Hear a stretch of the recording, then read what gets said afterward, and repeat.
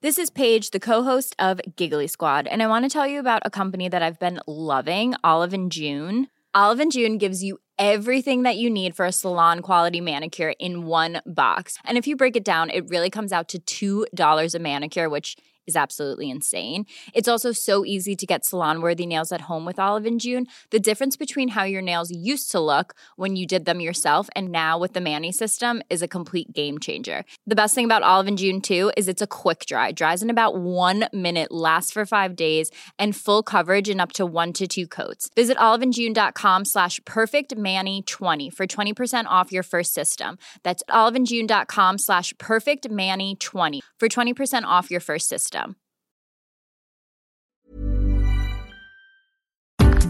Hello, I'm Phil Dobbie. Welcome to the Debunking Economics podcast. Now, last week, the temporary suspension of America's debt ceiling ended.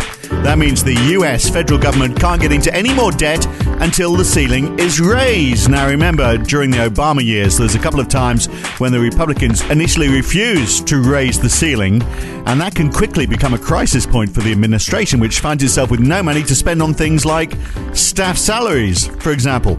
So to avoid further conflict, a law was passed suspending the debt ceiling, but that finished on Wednesday, March the 15th, 2017, last week. So what happens now?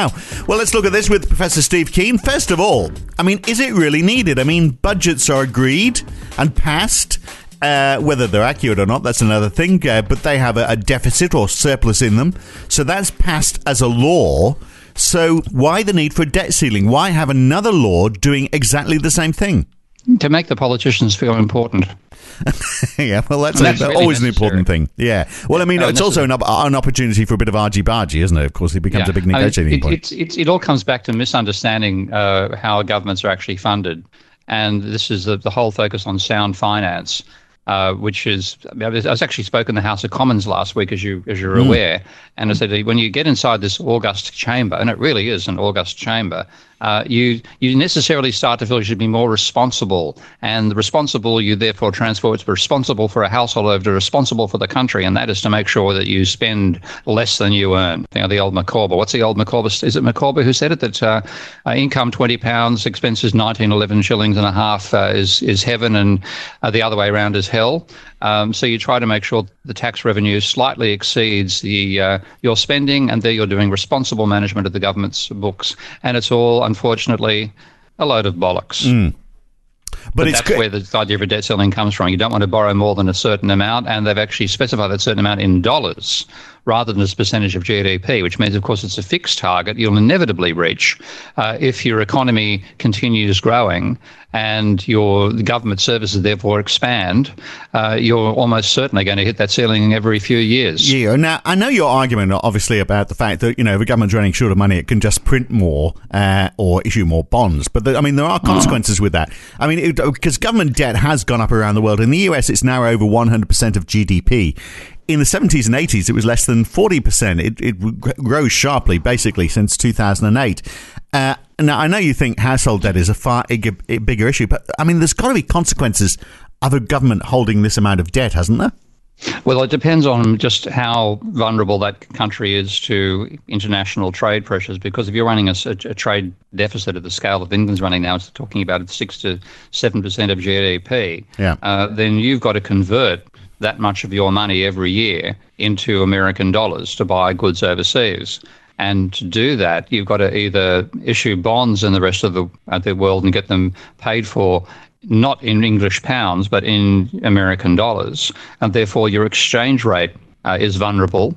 And you can also, if you have a real collapse, as happened to England some years ago, you can find yourself being forced to go to the International Monetary Fund for backup loans. So there is a real danger about the extent to which it exposes you on the international market. But if that is, that's the main problem. That's the only budget that I seriously, well, the two budgets I seriously worry about are the private sector's budget, balanced budget with the banking sector, and then a country's budget situation with the rest of the world. The government is the flexible element within those two, because, and this is the simple practical point that I hope nobody is going to argue against, and that is that the government is the only institution in society that owns its own bank. Okay. Now, because it has that capability, it's not physically constrained in the same sense that you and I are. Then if we don't earn enough money to cover our costs, then we go bankrupt, or we have to massively reduce our spending to survive. And again, if a country is running a massive trade deficit, then it can get in situations like Argentina, and I think Australia has done. I think Australia will do in the next few years. Those are impossible. Those are physical constraints. So you and I can't make English pounds, and England as a whole can't make American dollars. So with those two constraints, we really do have physical barriers to how far we can go. The English government can make English pounds. So it's then a question of what's the impact of it making those pounds on those other two crucial balances.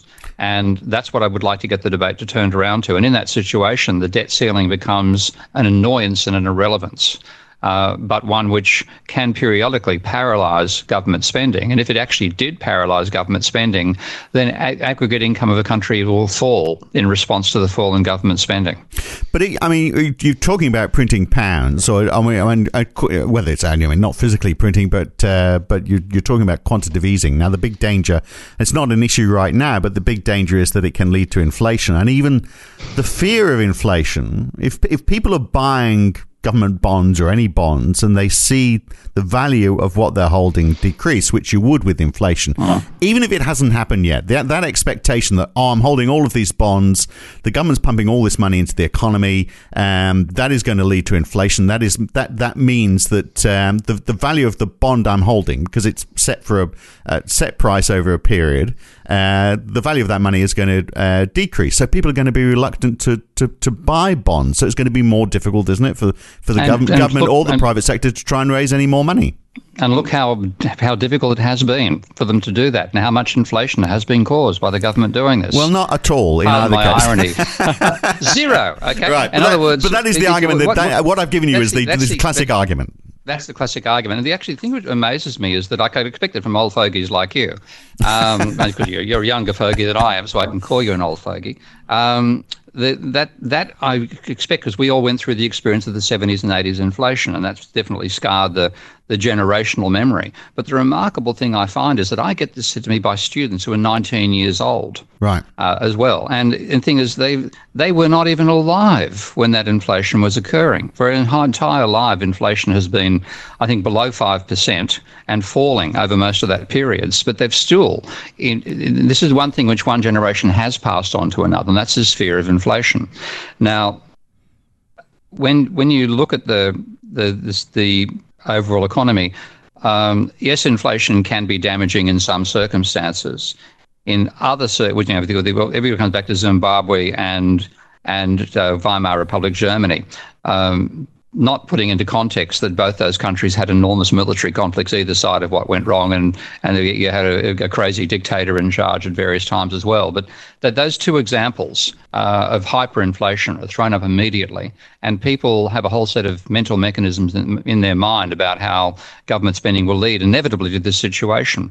Now, we've had 10 years now of massive government spending since the financial crisis, and inflation has continued to go down. The one factor which has been causing it to rise just recently has been the rise in the oil price, and that's now, it seems to be going in the opposite direction, hitting a ceiling caused by the availability of fracking oil. It's heading back down again. So that one particular commodity price boost to inflation has now disappeared.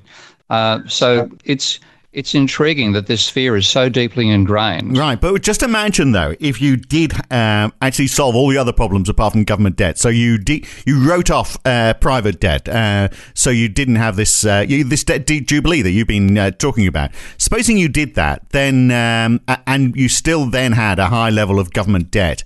That would presumably, and then the response to that was quantitative easing, printing more money. Then that would create inflation, wouldn't it? Because you're not being held back by the problems of a lack of consumption amongst consumers. then you would have inflation, and then you'd be in the situation where the government would find it hard to be selling government bonds because this fear that they're going to be reducing in value. Well, you won't get it through quantitative easing, because that's just not putting money into the physical economy. That'll inflates asset prices, not the real economy. So you need to have government doing deficit spending and financing that way. And if you then had an economy which was going gangbusters, so the employment was very high. In that situation, workers were getting wage demands, and that is the fundamental cause of inflation. The real cause comes down to workers' wage increases exceeding labour productivity.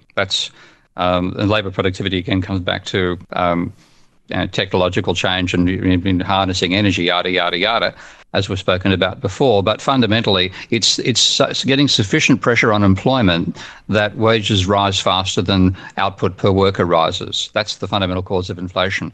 Now, first of all, we are so far from that situation right now. Even where allegedly full employment now applies in England, I don't trust the American data, but the English seems reasonable. Even at that high level of employment, we're not seeing any wage pressure at all. In fact, we're seeing wages falling compared to prices. So we're complaining because of household debt, though. So if you fix that, if you were to fix that issue, then perhaps you would see inflation. Then you'd be back where this discussion would matter. Right. Well, I mean, that's what I'm trying to say. So if we were in that situation and government debt was high, then it could be an issue, because you would have inflation, and maybe some of these arguments that that are being used by conventional economists would be applicable in that circumstance. Well, you'd have the problem there. You have the symptom they're worried about to begin with. You have inflation. If you have a gangbuster economy, low levels of private debt, high level of employment, and wages rising dramatically faster than productivity, you get the inflation of the 70s and the 80s.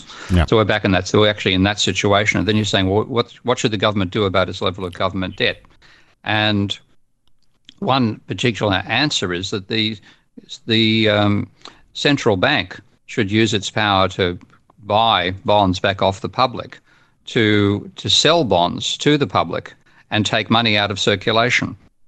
And this was one of the ideas of open market operations back in the 70s and 80s, that the central bank, by doing that, by actually selling the bonds to the public, would then take the money out of circulation and reduce some of the demand in the economy. So it's feasible to use the level of government debt as a control mechanism. But I also am going to break ranks a bit here with my post-Keynesian colleagues in general and say that looking at the data, it's clear that the increase in the level of government spending and has stopped the private sector ever going into negative credit until we got to the crisis of the 2008 period. Whereas before we had big government, there would always be ups and downs in private credit, but it would never tend to get to the levels it's got to now. So to some extent, government spending has enabled a higher level of private leverage that we ever would have had beforehand. That's one mark against it. And then you do... I'm still open. I'm still working out what my overall conclusion is here. But I think there have to be occasional periods just saying we're going to do something to write the level of debt down. But the thing is, the government can finance its debt. The people think the government can't finance it. When it's paying its interest on bonds, that is an operation done by the central bank, where the central bank credits people's bank accounts with money effectively it creates to pay the interest. It doesn't need to tax to pay that interest bill, whereas people's feeling is that they can only pay the interest if they tax us more, and therefore that's the danger. Again, because of what you actually have is effectively these bonds become a way the government distributes part of the economy's surplus. And I'm talking monetary surplus here. Part of it distributes it back to the bondholders. And if you go back to the 19th century and read Charlotte Bronte and friends, you find that having a large stash of government bonds was a major source of income for many of the gentry class back then. And what you've effectively got is, because it's issued the debt, the debt's been bought by people in the public, then the government's paying money out that way. So it's almost like a form of government spending. And again, like all government spending, because the government owns its own bank, it can do its own operations internally. So but I would still want to do some tricks on various occasions to bring that government debt level down, because when you do look empirically over time, the increase in the level of private debt has been enormous. Yeah, well, and so what is the level of what is a meaningful level of government debt? And look at one of the immediate repercussions, and whether it's right or wrong, you have rating agencies like Moody's that are giving AAA credit ratings to governments. And then when a government gets into high debt and it isn't doing enough as far as they're concerned to try and reduce that debt, then they say, well, we're going to reduce your AAA credit rating. And that can be a problem, Connor, because it becomes harder for those governments then to sell their bonds, because there's many pension funds and the like that will just not buy anything that's not AAA rated. So it's not so easy for the governments to issue bonds, so they're almost forced into quantitative easing because they can't raise money through the normal bond process. Yeah, it'll have an impact on countries which are unable to issue bonds in their own currency. It doesn't affect if you can issue bonds in your own currency. So that's a real danger. And that comes back to the trade deficit role. Only when you have a massive trade deficit do you have problems about issuing bonds in something other than your own currency. But again, I want to put this in historical perspective, because if you go back to the 1950s, the 1940s, the level of government debt in England was 3.5 times GDP. And it just monotonically reduced from that level down to about 0.4 of GDP, at 40% from 350%. So the economy has actually carried a much higher level of private debt, government debt during peacetime than it's now worried about at the moment. So it's not the practicality of it, it's the economic circumstances in which it occurs. And the economic circumstances of the post-war period were a trivial level of private debt. And that trivial level of private debt meant that the economy could be stimulated by credit. There was a huge velocity of turnover. Existing money was not a problem. People are happy to spend because they weren't worried about can they pay their debt tomorrow.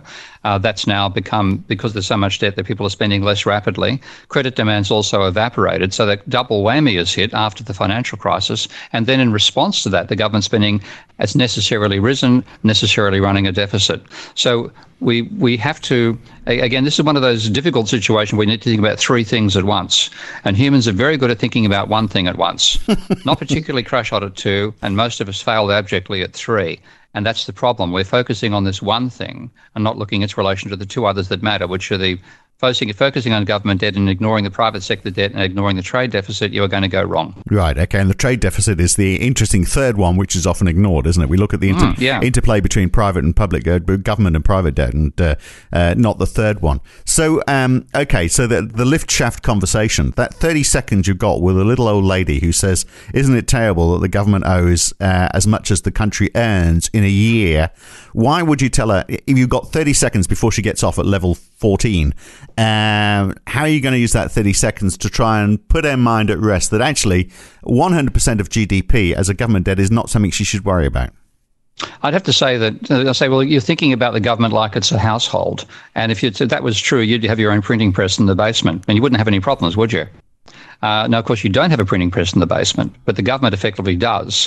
So it can actually create that money quite easily and pay that debt quite easily. It's not the practicality of it. It doesn't have to tax you to pay that interest bill. It's just what the impact of that behaviour is on the rest of the economy. And at the moment, we need governments to create money because the banks aren't doing it. Right. Did I make 30 seconds there? Yeah, that's right. She's on level 13. She's gone. She's still confused. She's shaking her head. She's a younger generation. Go order a cappuccino again. So the countries which are most liable to risk if they're holding a high level of government debt are those that are trading bonds in a currency other than their own, probably in like emerging economies, for example, which do get hit, which are going to get hit by the rise in US interest rates, for example. They're the ones that are vulnerable. And then that's also the story for any country like England, which is running a large trade deficit. That's its real problem. Now, I think it would take a hell of a bad change in economic circumstances for England to have to issue bonds in a foreign currency to finance government spending. But it necessarily, the private sector and the government together are necessarily, and particularly the banks indeed, are issuing bonds denominated in foreign currency to raise foreign currency, because to run a 7% trade deficit, you've got to be borrowing American dollars from the rest of the world. And that ultimately is going to reduce the level of funds you have to invest in your own economy. So it backfires on you that way. And if it goes too far, then you get to the point where people say, well, I'm not going to buy these bonds without getting a substantial rate of return. And then you have the whole problem that your debt service becomes a larger and larger proportion of your spending, and that adds to your trade deficit, and you're in deep doo-doo. So Britain needs to fix its trade deficit issue, which, maybe Brexit will sort that out for them. Certainly the weakening of the pound is going to help with that. But in the meantime, given that we are trying to balance three things at once and, that they're all looking bad, surely the government should be saying, well, okay, we need to do something about trying to reduce government debt, shouldn't they? Well, if they do it directly, they make it worse. And because they're going to pull money out of the economy, pure and simple. Yeah, exactly. I mean, if you look at what's happening in Europe, that's the country, that's the part of the world which has implemented the policy that national governments should directly control their debt levels by reducing their spending. Now, what actually happens when the government does that, and particularly in the European case where it's paying back bonds that are not owned by nationals of its own country, then in that situation, running a surplus, which is what the Greek government's been forced into, is destroying that much money every year in terms of what's circulating in Greece, and at the same time telling Greece to grow in monetary terms. Now, if you're reducing, first of all, if you reduce government spending, the G minus T goes from positive to negative and working out your total level of GDP, then that directly reduces GDP as well. So you're trying to reduce your debt to GDP ratio, but you're doing something that directly affects the numerator as well as the denominator. So the ratio can remain pretty much constant. And then also, because you're taking money out of circulation, there's less economic activity again, which further reduces the denominator. And consequently, the attempt to directly reduce the level of government debt as a percentage of GDP can increase that ratio. And this is one of the elements of understanding a complex system, that you can't do this by thinking in simple linear ways, which is what people always fall back to. And my analogy, what's going on here, is a bit like a car getting in a roundabout too quickly and skidding. The amateur driver, and I'm an amateur driver on this front, tends to compensate for that by turning further in the direction they want to go, which puts the car into a spin. But the professional driver knows you turn the wheels in the direction of the skid, and then you continue going around the roundabout. And this is the story. What we're doing, we say you must reduce government spending to reduce government debt as a percentage of GDP, is like turning the wheel into a skid. Now, look, we're all more or less in the same boat. I mean, there's government debt has risen, particularly since the global financial crisis, all around the world. You talk about having a debt jubilee to cope with private or household debt. I mean, it's only money we're talking about here. It's an artificial construct. Couldn't every country in the world just say, well, let's just agree a level and write off debt? They could. This is the government's got the capacity to write its debt off again in a way that is not possible for the private sector, because they could simply, effectively make a declaration that we're paying our debt down, or we can default on our debt. And this is one thing I think which is possibly going to happen in some of the countries in the European Union. If they leave the European Union, we know this is likely to happen with France. They will simply declare, that's it, we're not paying our debt, and it's cancelled. And then when you do the books, of course, the government debt burden falls. But then you get trade wars and the like that result from that, because people are a bit pissed off about the fact that you've just written your debt off. But I mean, we could agree, couldn't we? Couldn't everyone just say, right, as of the 1st of January next year, we're all going to write this amount of money off the bottom line for every government in the world? Yeah, and they see that again because of fundamentally the levels of debt, both of the private sector and the public sector, are an accounting entry. And, accountants can decide you've got to have a write-off on one side of your books, therefore a write-off on the other, and bang, you have a reduction in your level of debt. So bankruptcy and restructurings are a common part, actually, the behaviour of banks all the time. And it's tied up with other legislative elements to it, but it's feasible to do that. It is basically like saying we have to reset the scores in a cricket match. Yeah. Yeah, it's all gone badly. Let's start again. And look, the leader of the free world, he's an expert at bankruptcy. He should know all about it. He's the man to help us with this, isn't he? Indeed. That's one of the reasons I thought he might be not so bad to get in control. I'm not going to repeat that particular opinion again, but that's quite feasible. Whether he'll do it or not, I've got a feeling he follows the line that the little old lady in Liv would have agreed to before she hopped in and bumped into me. Yeah, all right, okay. And she's confused as all hell. I can see her. She hasn't got a clue what you're going on about.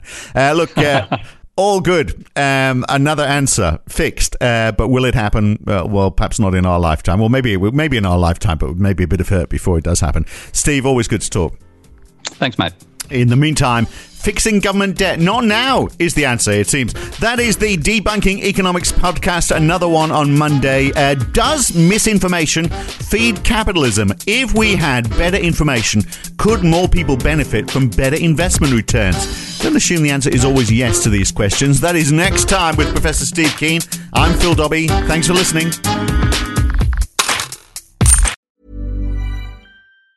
Mom deserves the best, and there's no better place to shop for Mother's Day than Whole Foods Market. They're your destination for unbeatable savings, from premium gifts to show-stopping flowers and irresistible desserts. Start by saving 33% with Prime on all body care and candles. Then get a 15-stem bunch of tulips for just $9.99 each with Prime. Round out Mom's menu with festive rosé, irresistible berry chantilly cake, and more special treats. Come celebrate Mother's Day at Whole Foods Market. If you've enjoyed listening to Debunking Economics, even if you haven't, you might also enjoy The Y-Curve. Each week, Roger Hearing and I talk to a guest about a topic that is very much in the news that week. It's lively, it's fun, it's informative. What more could you want? So search The Y-Curve in your favourite podcast app or go to ycurve.com to listen.